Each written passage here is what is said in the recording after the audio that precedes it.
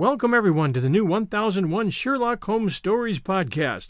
Here you'll find a collection of Sherlock Holmes adventures, as well as the best of Sir Arthur Conan Doyle's stories. Some from our archives at 1001 Classic Short Stories and 1001 Stories for the Road, and some newly produced, all here for your entertainment. Petri Wine brings you Basil Rathbone and Nigel Bruce in the new adventures of Sherlock Holmes.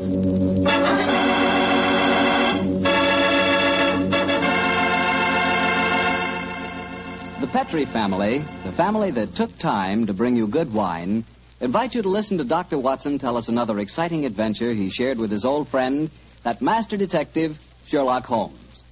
And I know that Dr. Watson will agree with me when I tell you that the best way to begin a good meal is with a glass of Petri California sherry.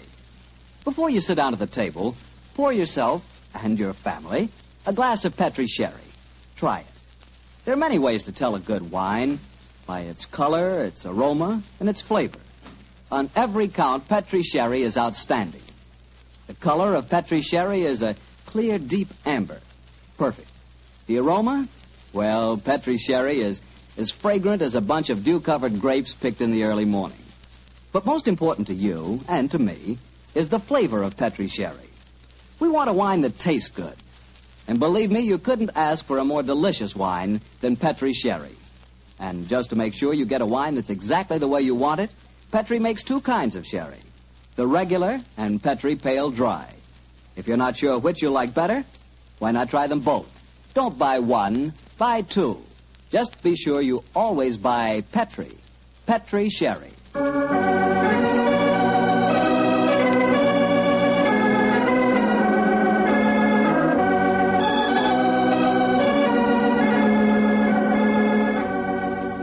And now I'm sure our good friend Dr. Watson's ready for us. Let's go in and join him. Good evening, Dr. Watson. Good evening, Mr. Bartell. Quiet minute. I don't want it. The dogs seem very chipper tonight, Doctor. Have they been getting into any more trouble lately? Oh, no, my boy. It's been a relatively quiet week for them. One meeting with a dead seal, 2 visits to my neighbor's chickens, and a losing battle today with a cross-eyed Siamese cat. You call that a quiet week, huh? Oh, it is for them, but never mind about the dogs. Draw up your usual chair and make yourself comfortable. You're just in time to join me in a glass of sherry. That'd be very nice, Doctor. Oh, I see you have the old dispatch box out again. Yes, my boy. As the story I'm going to tell you tonight took place in 1887, I thought I'd better refresh my memory on some of the details of the case. Shortly after my marriage, and as I had bought a practice in the Paddington district, I saw very little of my old friend Sherlock Holmes. How was doctoring in those early days? A struggle, my boy, a distinct struggle. Dr. Farquhar, from whom I had bought the practice, had at one time an excellent clientele, but his age, combined with an unfortunate affliction, the that resembled St. Vitus's dance, had very much thinned it. I had confidence, however, in my youth and in my energy. And I was convinced that in a very few years the practice would be as flourishing as ever. But, as I said, I saw very little of Holmes in those days. I guess you were too busy to visit Baker Street, huh, Doctor? Yeah, you guessed quite correctly, Mr. Bartell, quite correctly. Holmes seldom went anywhere himself save on professional business. You can imagine my surprise, therefore, when one day on coming home from a heavy day's work, I found that Holmes had decided to pay us a visit. My wife persuaded him to stay to dinner, and as the three of us sat at the table, the flickering candlelight dancing strange patterns on the walls, felt quite like old times. Holmes was in an unusually gay mood, and I can remember the twinkle in his eye as he turned to my wife and said, "You're a brave woman, Mrs. Watson, to feed an unexpected guest on the maiden night out. I'm extremely grateful. Mrs. Hudson's cooking, though excellent of its kind, lacks variety. Your dinner has been quite a treat." Oh, that's a very gracious little speech, Mr. Holmes. Yes, I've never known you to be so observant about food, Holmes. Perhaps the lack of your company, my dear chap, and the consequent lonely meals have made me conscious of Mrs. Hudson's culinary shortcomings. I suppose you're taking John out with you tonight on one of your cases. Oh, no, Mrs. Watson. Now, I can understand your suspicions. My visit was purely social. Then let's go into the other room and have a pipe, shall we? Well, don't you think you'd be more comfortable at the club? Miss O'Mary, I believe you want to get rid of us. Oh, no, dear, it's not that. It's just that... Your visitor is due at any moment, and you had counted on the house being empty by now. Why, how on earth did you know that, Mr. Holmes? Past half hour, you've been glancing at the clock with mounting anxiety. I feel sure that if it had not been for my unexpected visit, your good husband would already have been walking towards his club. Yeah, it is my custom to go to the club on Thursdays, but how'd you know? I know your habits, my dear chap, as well, if not better than you do. It's a good thing I'm a bachelor, isn't it, Mrs. Watson? Yes, indeed. A wife will keep no secrets from you, Mr. Holmes, I'm sure. Well, Mary dear, who is your visitor, and what is the secret that you've been hiding? It's innocent enough, John. As Thursdays is the maid's night out, and you've been going to the club, I've been letting Alicia Wentworth meet her young man here. With me as chaperone, of course. Oh, so that's the mystery. Well, Watson, your love is on the wing, and I'm sure we're dreadfully in the way. Let's stroll to Baker Street, shall we? Yes, of course, I'll get my coat. Why didn't you tell me, Mary? Well, I was afraid you might be angry, John. Angry, of course, ma'am. Alicia's such a sweet girl. And Harry Prendergast is a very charming young man. He comes from an excellent family, has a commission in the infantry, and the children are tremendously in love. But her beastly guardian forbids them to meet. So Oh, there she is now. Well, we can pretend that we were just leaving anyway. Yes, I'll get my coat. Hello, Alicia, dear. Oh, Mrs. Watson, I'm so glad to see you. Come, dear. Alicia, this is my husband and Mr. Sherlock Holmes. How do you do, my dear? It's a shame that we have to go now, but my friend and I have some very important business to attend to. You're Mr. Sherlock Holmes, the detective, aren't you? Yes, Miss Whitworth. Please don't go, Mr. Holmes. Please don't. I need help so badly. Why, Alicia, what's wrong? You're as white as a ghost. Let's go into the drawing room, shall we? What's troubling you, Miss Wentworth? It's Harry, Captain Prendergast. I don't know exactly what's the matter, but something dreadful has happened to him. Oh, now sit down here beside me, dear. That's it. Miss Wentworth, what reason do you have to suppose that Captain Prendergast is in trouble? I've seen friends of his today. They spoke of him almost as if he were dead, and yet they wouldn't tell me why. And just now I went to his club, and they told me that Captain Prendergast was not a member. But he is a member. He's been a member for years. Oh, what's happened to it? What has happened to it? There, dear. Mr. Holmes will help you. Now, don't you cry. Have you been to the police, Miss Wentworth? No, Doctor. You see, I went to my guardian, but he wouldn't let me go to the police. He said there'd be a scandal. But then he hates Harry. The Prendergasts are a fine family. Why does your guardian object to him so strongly? I don't think he would approve of anyone I choose. He doesn't want me to get married. Oh, sounds like a positive ogre to me. Who is your guardian, my dear? Colonel Moran. Colonel Sebastian Moran. Indeed. He's a man who has many entries against him in my ledgers, but a man that I've never met. I have long hoped to cross swords with him directly. But how could Uncle Sebastian have anything to do with the criminal profession, Mr. Holmes? He's the son of Sir August Moran, and he was once British minister to Persia. Oh, you must be confusing him with someone else. No, my dear, it's the same man, and furthermore, I'm almost certain that your guardian is the right-hand man of a certain friend of mine whose name also begins with the three letters M-O-R. Good Lord, Moriarty. I have no proof. And yet I suspect that Colonel Moran is the second most dangerous man in London. That's Harry. It must be Harry. Oh, poor girl. I do hope you can help her, Mr. Holmes. I shall do my best, Mrs. Well, Watson. if that is her young man at the door, it's more than likely her problem doesn't exist any longer. I hope you're right, Watson. Though with Colonel Moran as a guardian, I'm afraid the young lady is destined to have trouble. Come on, Harry. Good evening, Mrs. Watson. I'm so glad to see you, Harry. This is my husband. How do you do, Doctor? How do you do, my boy? And Mr. Sherlock Holmes. How do you do, Captain Prendergast? How do you do, sir? Harry, what's wrong? I can tell by your face that something dreadful has happened. It has, darling. Tell Mr. Holmes about it. He's promised to help us. Well, sir, I'm afraid this is a little outside of your province. You will find that my friend's province is quite extensive, Captain Prendergast. I shall be more than happy to do anything I can to help, sir. That's very nice of you, Mr. Holmes. Well, it's pretty bad. Last night I was accused of cheating at cards at the Tankerville Club. Oh, dreadful. Of course, I don't have to tell you that I didn't cheat, but the evidence was dead against me. I'd been winning heavily, and the cards were proved to be marked. Marked? How? There were pinpricks on the edges. Pinpricks which indicated the card's value. How did the pack of cards come into play? That's the devil of it. I myself broke open a sealed pack given to me by the club porter. And I swear that was the pack that was later found to be marked. Was everyone searched? Yes. But they found a new, unopened pack in my pocket. The obvious implication being that you had substituted the marked cards, of course. I can see what happened. Somebody deliberately tried to incriminate you by dropping the new pack in your pocket. Of course, darling. But what I can't understand is how the marked pack was introduced into the game. Were there any other cards found in the room? None, Doctor. The Tankerville, eh? Colonel Moran is a member of the club, isn't he? Yes, he is. Uncle Sebastian uses it all the time. He was present at the game last night, Alicia. Oh, Harry, now we're worse off than ever. If he thinks you cheated at cards, he'll never let us get married. Now, don't worry, Alicia. I'm sure that Mr. Holmes can find a way out of this. I'm afraid it'll be too late. I couldn't marry you now, Alicia. What do you mean, Harry? But they forced me to resign from the club. That's a bad enough disgrace. But I know there's worse to come. You see, I was expecting my promotion to major any day.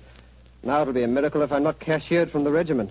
What kind of a life can I offer you? Harry, you're talking absolute nonsense. I think, Captain Prendergast, the next step is obvious. We must remove this apparent stain on your character. But how? Miss Wentworth can stay here with Mrs. Watson. The doctor and I will drive over in a cab with you to the club and see what can be done.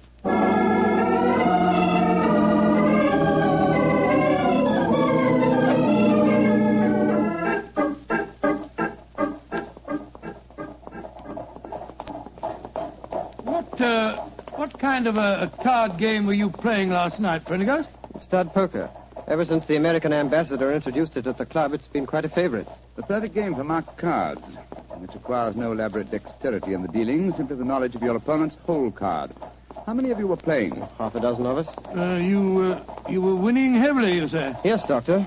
Though one of the others, a fellow named David Harkness, was doing well. Now I come to think of it, Harkness almost seemed to know when I was bluffing, as though he could see the marked card. Well, perhaps he was the one who marked them. It's possible. And yet certainly no one could accuse him of tricky dealing. He was so clumsy with his bandaged finger, eh? How did you know he had a bandaged finger, Mr. I'll Holmes? tell you that, Captain Prendergast, when you tell me what's really on your mind. There's a great deal more at stake than a card scandal, isn't there? Yes, there is. I didn't dare to tell Alicia about it. You see, I'm fighting a duel tomorrow. A duel? Lord, with whom? Colonel Moran. Huh? He insulted me last night. He goaded me beyond a man's patience. He taunted me until I couldn't stand it any longer. And so I challenged him. And in so doing, gave him the choice of weapons. Yes, confound it. Of course, he chose revolvers. Moran is a big game hunter of note. He was reputed to be the best shot in England. And I'm probably the worst in London. If only I could shoot as well as I can box. I'm regimental champion, you know. Revolvers? Good heavens, man, revolvers. A duel with Moran is suicide for you. No, it's not suicide. It's a Tankerville club. Here, cabby. Keep the change, will you? Oh, blimey. Thank you, Governor. Suicide. No, it's not suicide. This is a carefully laid plan for murder. Pray heaven that we're not too late to avert it.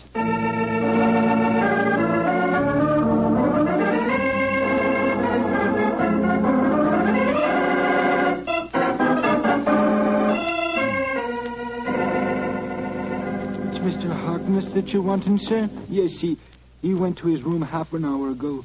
Number 108. Up the main stairs and down the corridor, sir. Thank you. I want you to follow us in precisely 1 minute and bring a sealed pack of the club's playing cards to Mr. Harkness's room. Do you understand? Oh, yes, sir. And thank you.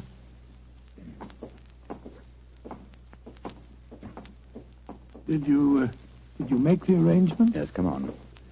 Let's go up to Harkness's room. The 3 members have cut me dead since I came in here. It's the most humiliating experience. A little patience, Captain Prendergast, and I'm sure your honor will be entirely vindicated. I wish I knew what you were up to, Holmes. I'm going to try and restage the drama that was presented in this club last night. The only difference being that my production will have a cast that's a little different.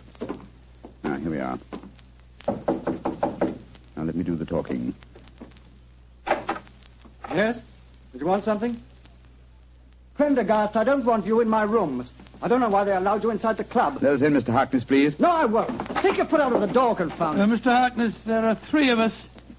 I think you'd better let us in. You're going to let us in, Harkness. Oh, all right. Come in. Thank you for your hospitality, sir. Now perhaps you fellows will tell me what the devil you think you're up to. With pleasure. As you very well know, Mr. Harkness, this is probably Captain Prendergast's last day on Earth. He has one request to make of you, that you join him in a farewell game of poker with us, to show you bear no grudges. Oh, it's fantastic. You're all insane. Oh, by the way, Mr. Harkness, I'm delighted to notice that your sore finger seems to have healed with great rapidity. By an odd coincidence, you'll observe that I seem to have injured mine. Mr. Holmes, when did you do that? Oh, in the carriage just now, a mere scratch. Fortunately, I had some first aid materials in my greatcoat. Come in. Yes, Taylor, what is it? Begging your pardon, Mr. Harkness, but The gentleman asked me to bring this sealed pack of cards here. Put them on the table, Taylor. Very good, sir. Well, what's the game? Stud poker, Mr. Harkness. A game with which you're quite familiar, I understand. And the stakes? A man's honor. Possibly another man's freedom. Open the pack, Mr. Harkness, and deal us all a hand. I should think this might be a very unusual game.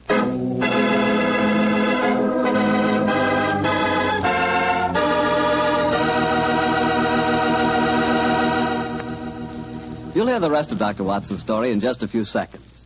Time for me to explain that Petri California Sherry is not only an ideal wine to serve before dinner, but it's also the perfect wine for almost any occasion. Petri Sherry is fine after dinner, when you're listening to the radio or just sitting around talking. And, of course, you couldn't ask for a finer party wine than Petri Sherry, especially if your party is at cocktail time. If you don't know what wine to buy, you can't go wrong with Petri Sherry. But be sure it's Petri. Look for the letters P-E-T-R-I. They spell the proudest name in the history of American wine. Well, Dr. Watson, that was quite a game of poker you were settling down to. I have a feeling that Sherlock Holmes had an ace or two up his sleeve, didn't he? Well, figuratively, he did, Mr. Bartell, though at the time I must confess that, as usual, I was pretty much in the dark. David Harkness opened the new sealed pack of cards, and the four of us played a hand of poker. It was easy to see that our unwilling host was far from happy. His ferrety eyes darted from one to the other of us as he played our cards. He knew that he was the victim of a conspiracy, and so he was watching every move we made. Finally, as that strange game progressed, Captain Prendergast leaned across the table and said, I think you're bluffing, Harkness. Do you? Well, it'll cost you exactly the limit to find out. How curious are you? By Joe, I think you are bluffing, Harkness. I'll see you. You'd be a fool to, Watson, when he has a straight flush. What do you mean, Holmes? My dear Harkness, the markings are quite apparent, I assure you, to someone who knows what he's looking for. Scott, you mean that these cards are marked too? Examine them for yourself, old chap. They are marked. They're pinpricked, just like they were last night. Oh, that's impossible. Harkness broke the seals on your pack just now. We all saw him do it. He couldn't have switched the pack. And why would I do that, even if I could? I wouldn't try and cheat Mr. Sherlock Holmes, would I? No, Mr. Harkness. I just wanted you to know that I understood the trick. What trick, Mr. Holmes? The same one that was played on you last night, Captain Prendergast. This was a demonstration of how easily a sealed pack of cards may be turned into a marked one by a man with a sore finger. What on earth's a sore finger got to do with it, Holmes? Oh, it's very simple, Watson. A pinhead or a thumbtack hidden under the bandage, a tiny pressure against a card one wishes to mark as it comes into one's hand, and after several deals, hey, presto, a marked pack. Oh, so that's how it was done. You can't prove it, Holmes. You can't prove a thing. You weren't here last night. No, unfortunately, I wasn't, Mr. Harkness. Otherwise, I should have had the great pleasure of exposing your trick at the time. As it is, I shall have to rely on a public confession. You'll never get a confession from me. Possibly not, but I'm sure that you'll be interested to know that I've made quite an extensive study of card sharping. In fact, I've considered giving a little lecture or demonstration here at the club. What are you talking about? This game that we've just played was in the nature of a rehearsal. I should, of course, stress this particular method as being of great local interest. I'm sure most of the gambling members will recall one man who has had unusually bad luck with his fingers. Holmes, you're trying to ruin me. Well, you were willing to see Prendergast ruined. And killed. But a pistol duel with Colonel Moran is almost equivalent to murder. What do you want me to do? From the direction of your glance, Mr. Harkness, I'm certain that you keep a loaded revolver in your desk drawer. That's a very poor solution, I assure you. Why not be a man, write a confession, and sign it? It'll free Captain Prendergast from any stigma, and it'll help to trap the real culprit, Colonel Sebastian Moran. Moran? Well, where does he come into the picture, Holmes? Mr. Harkness knows, don't you? And I think I know now. Why don't you tell us, Harkness? One thing at a time, Prendergast. I owe it to you to write a confession. I'll do that, rather than face a public exposure in the club, but that's as far as I'll go. If you have any ideas about Moran, go and talk to him yourselves. There's a certain honor, you know. Even among thieves? Thank you for the implication, Mr. Harkness. You have writing materials here? Yes, I have writing materials, Holmes. Splendid. Then while you're telling the truth about last night's episode, we'll call on Colonel Sebastian Moran. Have you any idea where we might find him at this time of night? Yes, I have every idea. You'll find him in the gun room. Thinks he has a duel on his hands tomorrow. In the gun room, eh? Thank you, Mr. Harkness. We'll go and talk to him. You may expect us back within half an hour.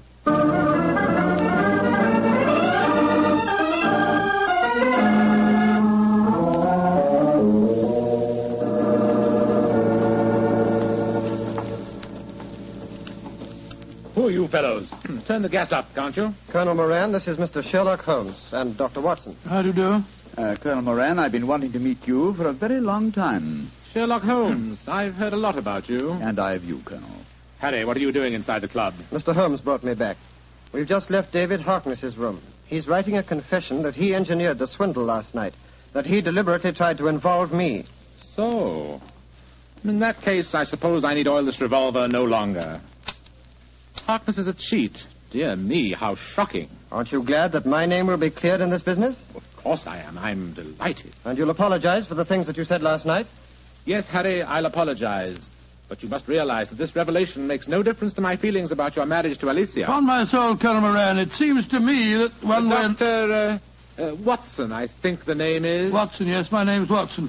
Dr. Watson, I would suggest that the happiness of my ward is a matter that cannot possibly concern you. Now, look here, sir, I don't want to go... Will you, old chap? Oh, sorry, Holmes. Colonel Moran, I think I may be able to change your mind on the question of your ward's marriage. How very interesting. And what makes you labor under that delusion? Would you care to have it known at the club that you had deliberately planned Captain Prendergast's murder? What in thunder are you talking about? You know, sir, that a revolver duel with you is no duel. It's a cold-blooded killing. Rubbish. I was challenged. Therefore, I had the choice of weapons. Naturally, I chose the weapon with which I was most familiar. And you had the choice for a very good reason, Colonel Moran. You forced Prendergast into a duel because it was the only way you could be certain that he'd never marry your ward. Alicia? What do you know about her? More than you think, sir. She's at my wife's house this very minute. She suspects you of jealousy. I think it's far more likely that the financial aspect of guardianship is involved here. A financial accounting is due upon her marriage, isn't it? That's none of your business. An accounting is due, Mr. Holmes. Alicia told me that herself. Exactly, and the accounts were in no state to undergo scrutiny. The answer is obvious. David Harkness, a card sharp, was in need of money. You induced him to practice his cheating last night in order that you could trap Captain Prendergast into a duel. Harkness, what the devil do you want? Put that revolver down, you fool. I don't care about my own disgrace, but you're going to pay for your share in it, Moran. Drop that revolver, Harkness. Don't you see that you're... Moran, you shot him. You saw that it was in self-defense, gentlemen. He was waving a loaded revolver at me. It's most unfortunate, but it was in self-defense. Yes, self-defense that removed the one dangerous witness who could have testified against you. He's dead, Watson, isn't he? Yes. Shot right through the heart. Moran, you're a cold-blooded, murdering devil. I demand satisfaction for that insult. These gentlemen are my witnesses. I apologize for the misunderstanding last night, but this is a different matter. You've insulted me, Harry. The duel will take place, Colonel Moran, and Dr. Watson and myself will act as seconds for Captain Prendergast. Let's make the necessary arrangements, shall we?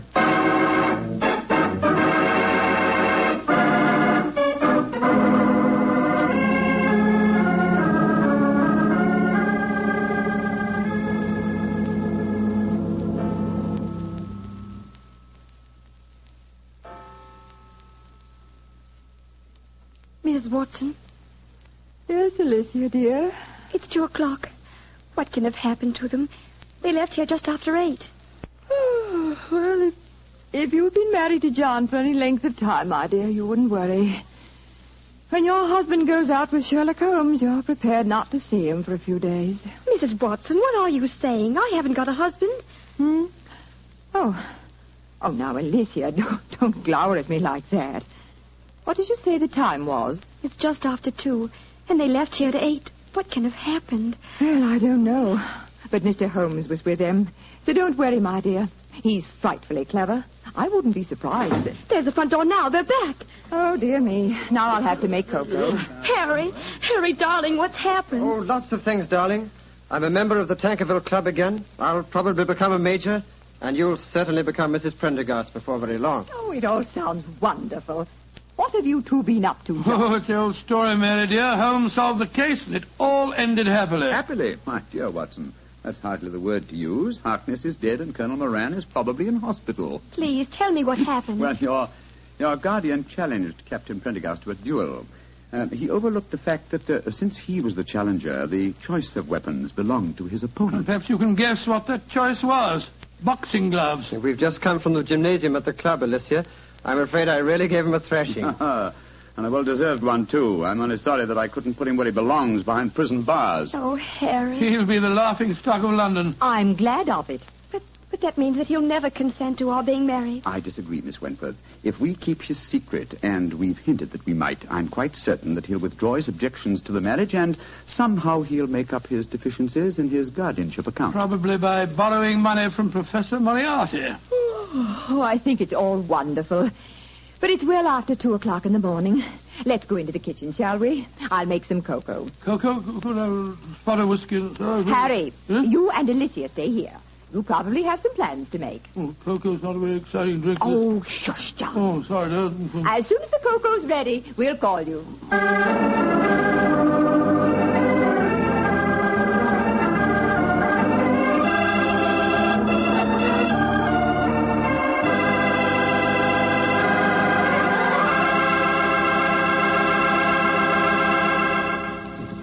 Well, Doctor, that was some story. You know, I'm glad the age of dueling is over. I'd hate to have someone challenge me to a duel. What's the matter, Mr. Bartell? Are you afraid of being hurt? Afraid of being hurt? Of course not. If someone challenges me to a duel, I have the right to choose the weapons, don't I? Yes, and what weapons would you choose? Cream puffs at 30 paces. Nobody's going to hurt me. See that? Although, come to think of it, instead of cream puffs, I'd rather have a piece of cake. Oh, why a piece of cake? Because it tastes so good with a glass of Petri sherry. Any questions? No questions. For a while there, I'll bet you thought I'd forgotten all about Petri wine. Forgotten about it. Not you, Mr. Bartell. No, not anybody who's ever tasted it. Petri wine is the kind of wine you'll always remember. That's because the Petri family really knows how to make good wine. They've been making wine for generations. Winemaking is their heritage. It's an art that's been handed on down in the Petri family from father to son, from father to son. Every drop of Petri wine is clear, fragrant, and delicious. As delicious as the luscious sun-ripened California grapes from which it's made. Remember, the name Petri on a bottle of wine is more than a trademark. It's the personal assurance of the Petri family that their wine is the kind of wine you like, for any occasion. You can't miss with Petri wine because Petri took time to bring you good wine. Well, Dr. Watson, what new Sherlock Holmes story are you planning to tell us next week? Well, now, let me see. Next week, Mr. Bartell, I'm going to tell you an adventure that took place in the gay Vienna of the 90s. Concerns a strange tragedy that occurred on a ballroom floor and a weird series of murders that were punctuated by the sound of music. I call the story The Waltz of Death.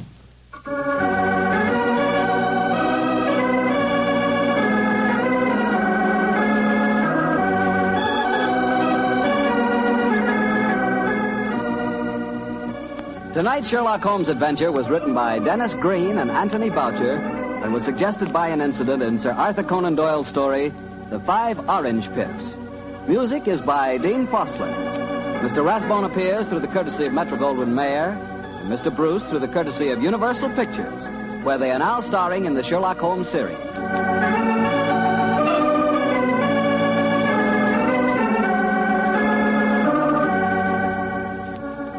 The Petri Wine Company of San Francisco, California, invites you to tune in again next week. Next week, many communities will change time, and this program will reach some of our listeners at a different hour. Consult your local newspaper or mutual station for the exact time in your area. Sherlock Holmes comes to you from our Hollywood studios. This is Harry Bartell saying goodnight for the Petri family. When you make decisions for your company, you look for the no-brainers. And if you have a lot of mailing to do, Stamps.com is the ultimate no-brainer. Mail checks, invoices, documents, and everything you need to keep your business running. Get rates up to 89% off USPS and UPS. And with the mobile app, you can take care of mailing on the go. Make the same no-brainer decisions as over 1 million other businesses with Stamps.com. Sign up at Stamps.com with code PROGRAM for a special offer. That's Stamps.com, code PROGRAM. You know how to book flights and hotels. All you're missing is a tool to plan the travel experiences you'll have once you arrive. That's why you need Viator. Book guided tours, activities, excursions, and more in one place to make your trip truly unforgettable. Viator has over 300,000 travel experiences to choose from. Everything from simple tours to extreme adventures and all the niche, interesting stuff in between. So you can plan something that everyone you're traveling with will enjoy. Real traveler reviews give the inside scoop from people who've already been on the experiences you're considering. So you can plan with confidence. Free cancellation helps you plan for the unexpected. And 24/7 customer support means you can travel worry-free. Download the Viator app now and use code Viator10 for 10% off your first booking in the app. Find travel experiences for you. Do more with Viator. For a solid hour of exciting mystery dramas, listen every Monday on most of these same stations at 8 o'clock to Michael Shayne, followed immediately by Sherlock Holmes. This is the Mutual Broadcasting System. Sherlock Holmes considered himself as the only unofficial consulting detective, and rightly so. In point of fact, Holmes worked outside the law. If he'd been a policeman working for Scotland Yard, he would certainly not have had the freedom that allowed him to use his unorthodox methods. This both pleased the police and frustrated them. Pleased them because he almost invariably let such men as Inspector Lestrade and Inspector Gregson take the public recognition for a case that he had solved. Frustrated them because he could literally work on a case using his own specialized abilities while they had to stay within prescribed limits. Yet Holmes did respect the law, for he was in fact an amateur and felt it best to have a healthy relationship with the professional police. This encouraged such men as Lestrade and Gregson to bring various unsolved crimes to him for his solution. His freedom outside the restraints of the law allowed him to assume many roles in disguise and to work with Watson as his accomplice. Excellent examples of this kind of work can be found in such original stories as A Scandal in Bohemia, The Man with the Twisted Lip, and The Illustrious Client, to name but a few. He often broke open safes to get information, set fires to force some action out of an individual, such as Irene Adler, or broke into homes in order to gain access to information that would lead to the solving of the crime. Any admonitions by the police were soon dropped when Holmes produced the criminal or solved the crime. Most of this work was done by Holmes and Watson in London or various other parts of England. In The Waltz of Death, Holmes and Watson find themselves in Vienna on a case. Now here, on foreign territory, and completely outside the orthodox methods of the English police, Holmes had even more free rein. He still used his brilliant sense of deductive logic, but now he did not have to worry about reprimands from Scotland Yard. And besides, there was new excitement for Holmes when he could deal with murder from other than the English criminal. Join me now as we present Sherlock Holmes and Dr. Watson in The Waltz of Death. Petri Wine brings you Basil Rathbone and Nigel Bruce in the new adventures of Sherlock Holmes.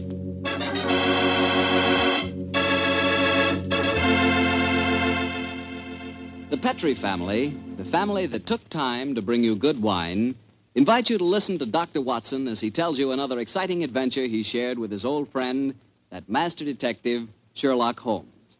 And as for me, well, I'm going to tell you about a swell idea. The idea of serving Petri California sherry before dinner. Tomorrow night, just before dinner, instead of that last-minute rush, take it easy. Pour yourself a glass of Petri sherry. Now, if you'll do that just once, I wouldn't have to say another word about Petri sherry. You'd be a customer for life. Because Petri sherry is good wine with a capital good. Judge that Petri sherry any way you like. By its beautiful amber color, its heart-of-the-grape aroma, or by the best test of all, its flavor. Petri sherry is delicious. And you have a choice of two kinds, Petri regular and Petri pale dry sherry. If you're not sure which you'll like better, try them both. Don't buy one, buy two. But remember, always buy Petri.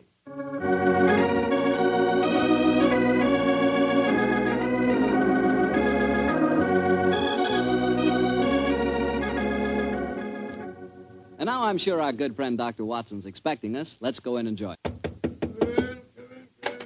Good evening, Dr. Watson. Good evening, Mr. Bartell. All set for tonight's story? Yes, my boy, I'm all set, as you put it. It began in Vienna in 1889. The old Vienna of bright lights, lovely ladies, and lilting music. What were you and the great Sherlock Holmes doing there, Doctor? Mr. Bartell, what were we doing there? Yes, sir. Were you just taking a trip? Oh, in those early days of our association, we didn't have either the time or the money for trips. No, we were in Vienna at the express command of the Emperor Franz Joseph.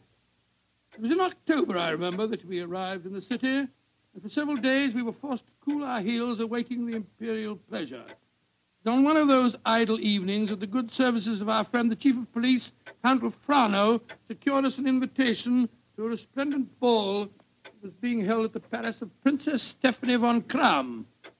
It was an incredibly colorful spectacle, Mr. Bartell. A string orchestra high in the gallery of the palace ballroom played a haunting Strauss waltz, while on the floor below, the cream of Viennese aristocracy swayed and glided gaily to the lilting music. I can remember the picture so well, Mr. Bartell, that Holmes and I stood there talking to the chief of police, Count Frano.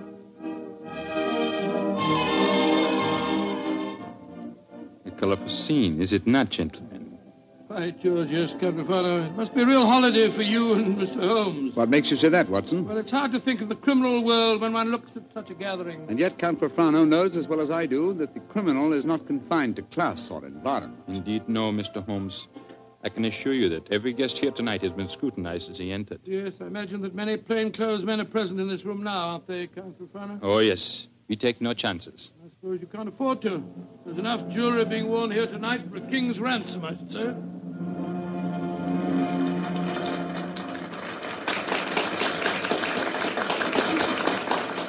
The waltz is finished. Now I can present you to our hostess, Princess von Kram.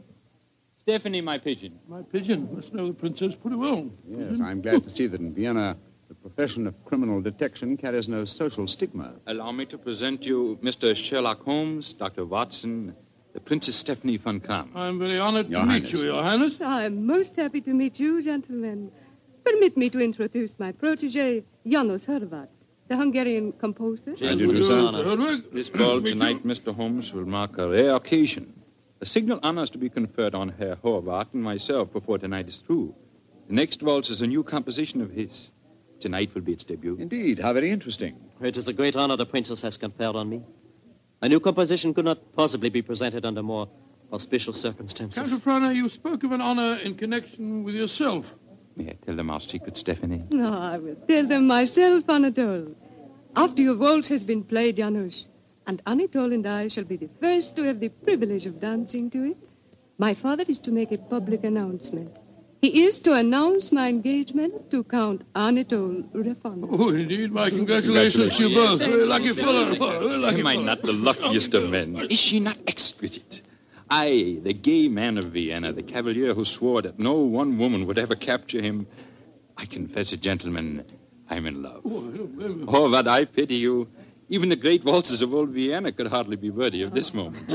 Oh, Anatole, you are a born flatterer. Oh, come, the waltz is about to begin.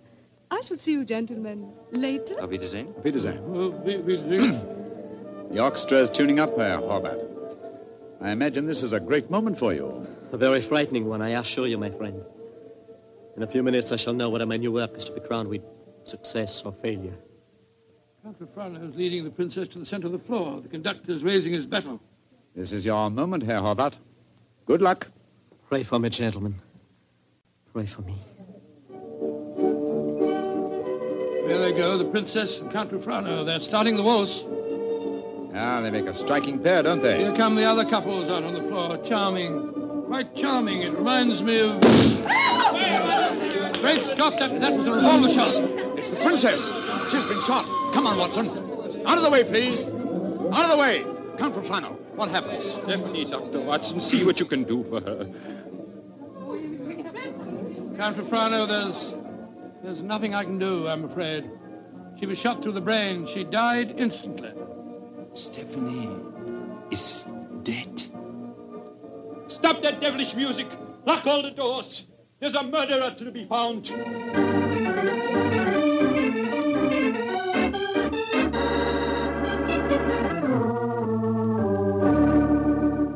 Count Rafano, have you found any clues? One of my men found a revolver. It had been tossed into the earth of a potted palm. May I see it, please? Of course, here. Rammed into the soft earth. Confound it. Count Rafano, your fiancée was an extremely beautiful woman. You must have had rivals? Yes, several, but none of them are present tonight. Who will inherit her estate? A 6-month-old nephew. Who's his guardian? The Emperor Franz Joseph himself. No, Mr. Holmes, I know of no obvious motive for someone wishing poor Stephanie dead. Well, perhaps it was a political crime. She was a wealthy aristocrat and a very prominent one. Yes, it's very possible. Many nihilist assassins have been active in my country recently. Meanwhile, we have a ballroom full of suspects waiting for us. So I was just going to suggest we went back there. We can't find out very much by staying here in the library. It's a delicate matter. Almost everyone present tonight is known to me personally. May I suggest that you go back to the ballroom and have the male guests file past you? Detain for questioning anyone whose evening clothes do not fit perfectly. Clothes don't fit? What's the cut of a man's clothes got to do with this? Anyone invited to such a ball as this would naturally have his own tailor. I think, Count Rafano, if you found a man who had to hire his costume, he might be an imposter and may well prove to be your assassin. Well,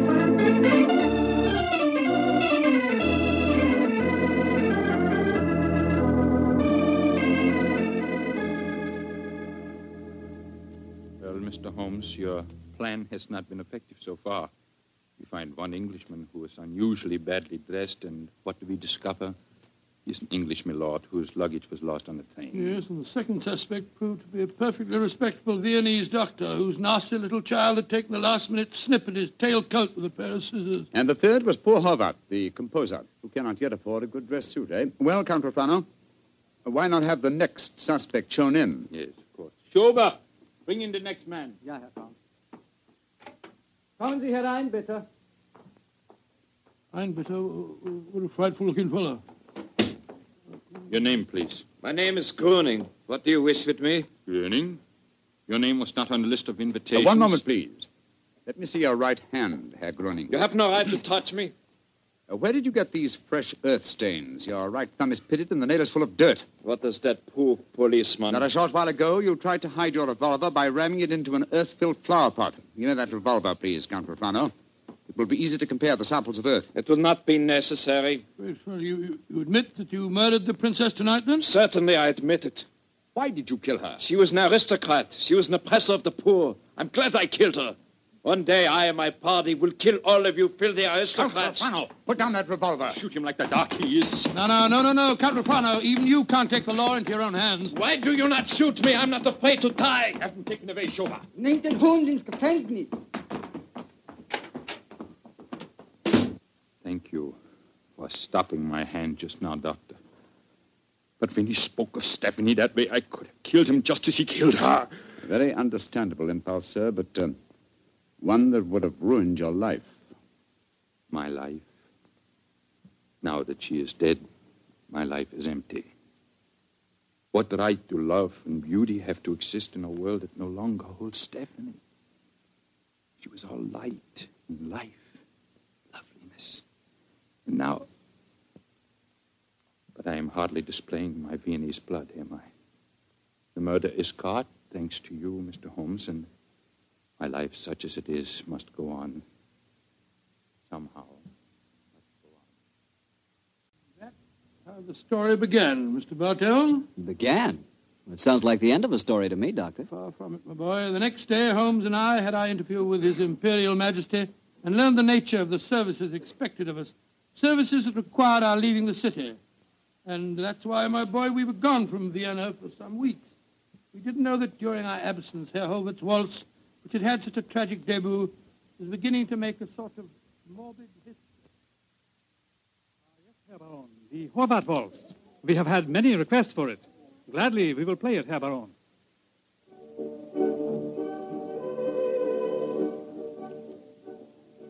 Isn't that the Horvath waltz they are playing? Yes, my dear, and see who is walking onto the floor to dance to it.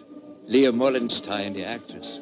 A beautiful creature. Are you trying to make me jealous, Hans? Gott in Himmel, it's Leah Mollenstein! She's been shot!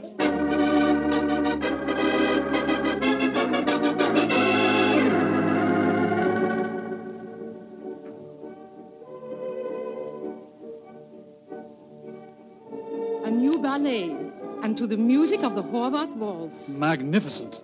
Never has Krasnova danced better.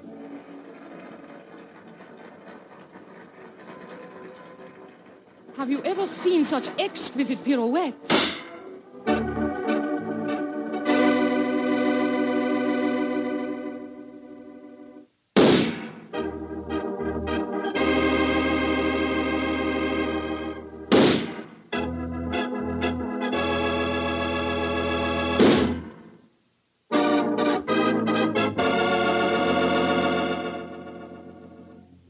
Six deaths in 4 weeks, Schober. All beautiful women and all killed to the music of the Horvath Waltz. There's a homicidal madman at large in Vienna. There's only one thing to be done. We must forbid absolutely the playing of that waltz by imperial decree. Hear all of this, Mr. Bartell, until we return to Vienna. And then, I suppose, Sherlock Holmes was drawn into the case again, Doctor. Yes, my boy. Holmes immediately made a close study of the newspaper reports on the tragedies, and it was with great difficulty that I tore him away from his investigations to attend the reception at which the Emperor was to thank us for our services on the mission that we just completed.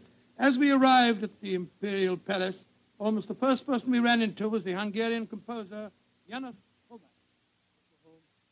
Dr. Watson, you have heard of the tragedies connected with my waltz? Yes, we have indeed, sir, we have indeed. I was making a close study of the newspaper reports on them just before I came here. You must do something, Mr. Holmes.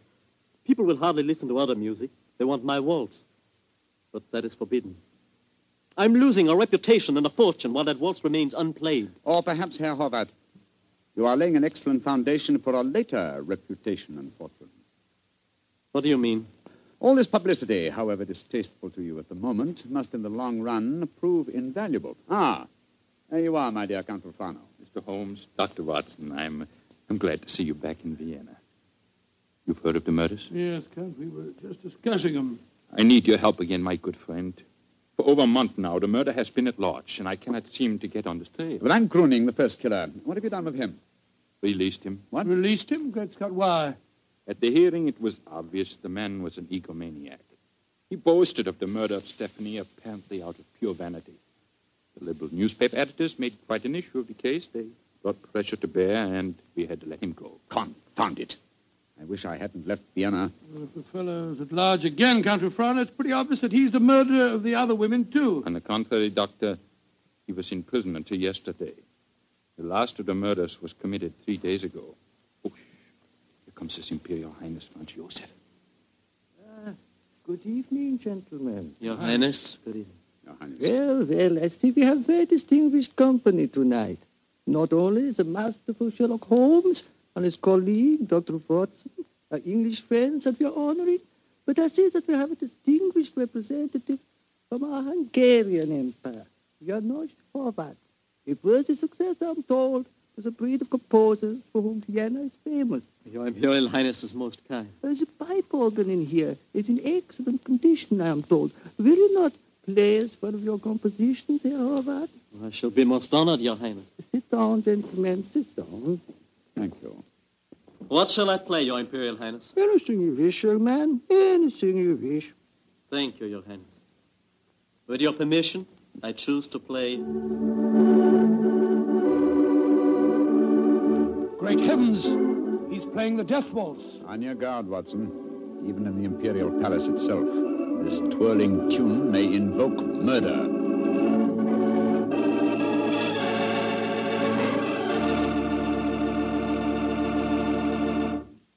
You'll hear the rest of Dr. Watson's story in just a second, which just gives me time to remind you that if any one wine could be called the perfect wine for almost any occasion, that one wine would be Petri California Sherry. Petri Sherry is not only a fine before-dinner wine, but it's wonderful after dinner, too.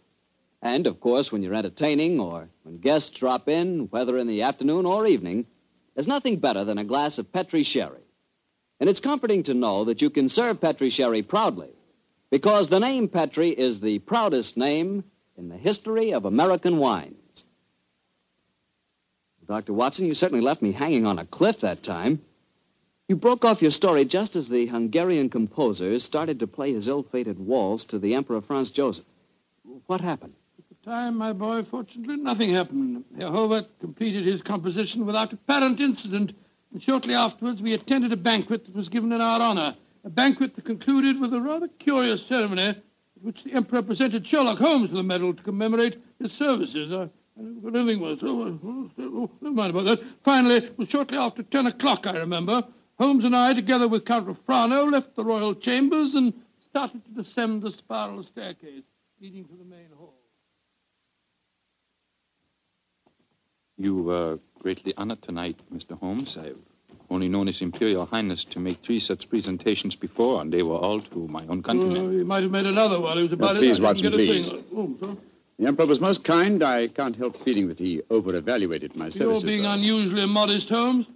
Perhaps because I feel that my visit here is incomplete until I've solved the Death Waltz murders. I hope you'll be able to stay in Vienna long enough to do that. I confess I am at my wit's end. I've been giving the matter a great deal of thought, Count Refrano. I have a plan for trapping the killer. It's in rather an embryonic stage at the moment, but over a few pipes at the hotel tonight, I expect to develop it thoroughly.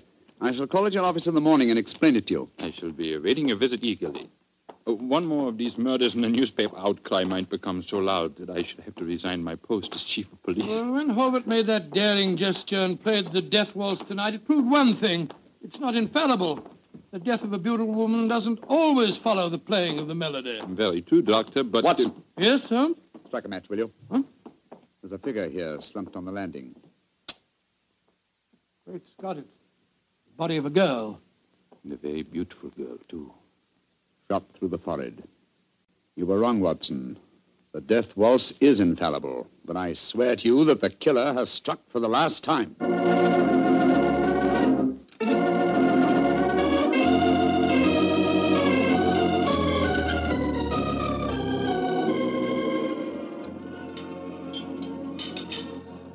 Ah, there you are, my dear Count Refrano. Yes, I followed the instructions you gave me this morning, Mr. Holmes. Schenbaum's is at the moment the smartest restaurant in Vienna. I've reserved the best table for you, and I've invited the guests that you named. A strangely assorted couple, I must say. Janos Horvath, the composer, and that grinning fellow, the one that admitted shooting your fiancée, Count Refrano. It's as much as I could do to keep my hands off him when he arrived here, Doctor. But Mr. Holmes insisted that I ask him. Just the same, I wish you would tell me his plan. I'm completely in the dark. Completely in the dark. I can sympathize with you, Count Refrano. Holmes never tells me a thing either. Let's join our guest, shall we? In a very few minutes, I'm sure that my plan will be perfectly apparent. Good evening, Herr Horvath. Oh, good evening, Mr. Holmes. Dr. Watson. How do you do, Herr Horvath? And how are you tonight, Herr Gröning? Angry at having to come here against my will. My party does not approve of these aristocratic, padded pigsties. But Count Refrano informed me that if I did not come here tonight, I could expect to find myself back in prison. How could I resist such a persuasive invitation? Ah, here comes the third guest for our table. I met her at the hotel a few hours ago. Miss Banks, I'm so glad that you were able to come. Hello, Mr. Holmes. I didn't know this was going to be a party, but I couldn't be happier. Allow me to present you, Count Refrano, Dr. Watson, Herr Horvath, Herr Gröning, Miss Barbara Banks from the United States of America. How do you do? Holmes, I wish I knew what you're up to. And how can a young American girl afford to come to Vienna, may I ask? Of course you can ask. My father made a lot of money, and he wanted me to have the advantages he never had. Your father made money because he ground the faces of the poor. Oh, my father never ground a poor face in his life. He was a capitalist. I spit on him. Oh, that's rather unfriendly. And also, geographically speaking, something of a problem. You see, he's living in Wyoming. You make fun of me. Only because you made fun of me. Mr. Holmes, I did as you asked me. I'm very grateful, Miss Banks. The orchestra leader didn't want to play it. He seemed scared. But I waved a lot of money in front of him, and I promised to pay the fine as well. Splendid. Great Scott, I see it all now. So do I. You persuaded Miss Banks to bribe the orchestra leader to play. My waltz. My forbidden waltz? Yes, Herr Horvath. I felt that if the request came from a young American, it might seem quite reasonable. Particularly if the requests were accompanied by American dollars ground out of the faces of the poor. You are being unpleasant to me, aren't you? They're playing it, your waltz, Herr Horvath. The death waltz. Mr. Holmes, this is against the law. The Horvath waltz is forbidden by imperial decree. True, nonetheless, my dear Count, I implore you not to arrest the orchestra leader until after the waltz is completed.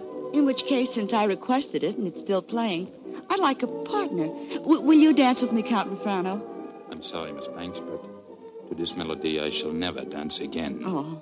Well, how about you, Dr. Watson? Oh, I like you very much, my dear, but I'm afraid I'm not as light on my on my feet as I used to be. In any case, I was never much of a hand at the waltz. The polka's more in my line. Dear me, I'm getting an inferiority complex. Oh, please do not, Miss Banks. You'll observe that the general public seems singularly unwilling to dance, too. Not one couple has ventured onto the floor. Oh, can you blame them? The waltz with Horvath may mean death. How can you blame them? I'm not afraid. After all, Herr Horvath, it's your own music. I'll dance with you. You're most kind, Miss Banks, and courageous. But to be a partner of the only woman on the floor would mean ruin, an admission of failure. My third refusal. I'm a wallflower. No, my dear Miss Banks, the aristocrats, they're afraid. But I, plain, simple Gröning, I will dance with you, Miss Millions. Oh, bless you, Herr Gröning. And I assure you my father does not grind the faces of the poor. He does grind the faces of the poor, this I know. Stop her, it's suicide. I think not, Herr Horvath. I think so. And I'll not stay here to watch it.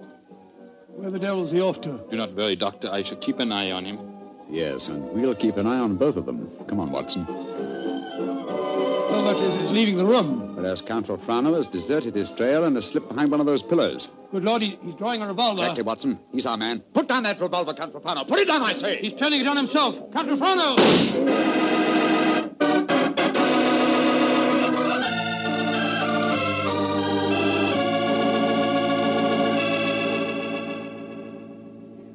I still can't believe it, Holmes.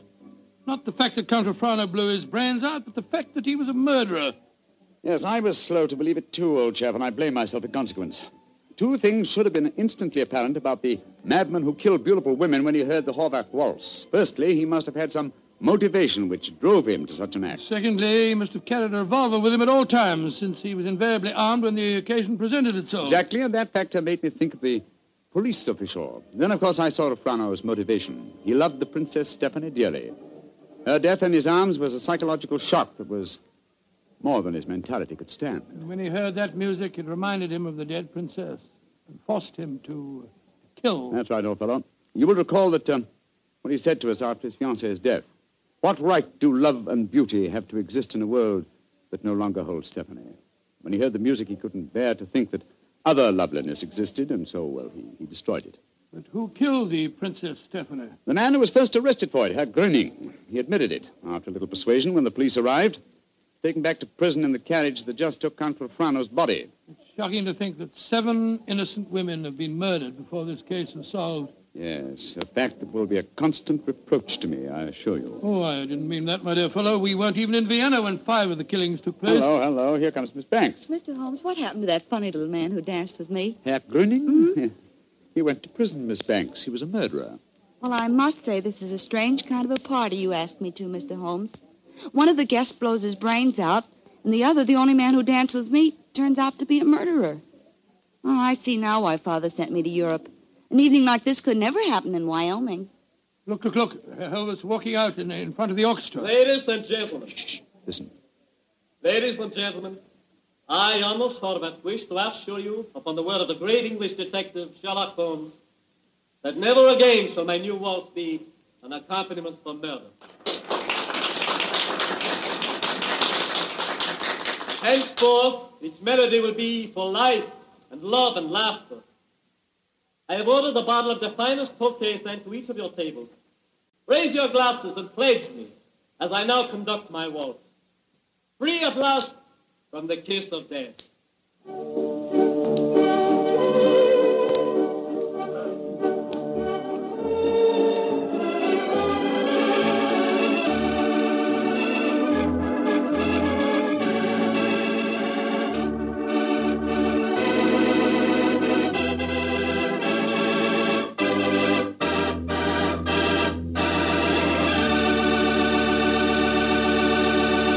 Say, Doctor, I really like that story.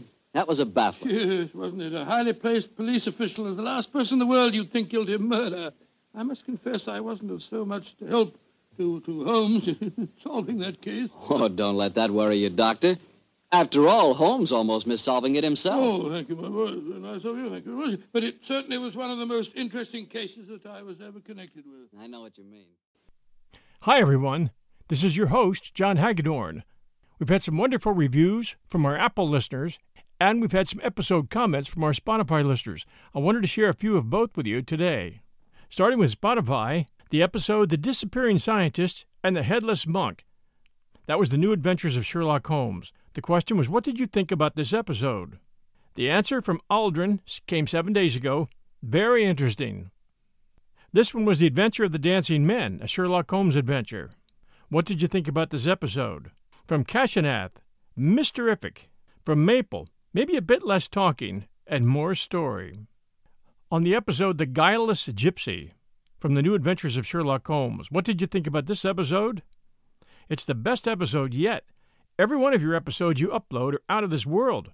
They are just amazing and always amaze me. Going to our podcast reviews, 3 stars.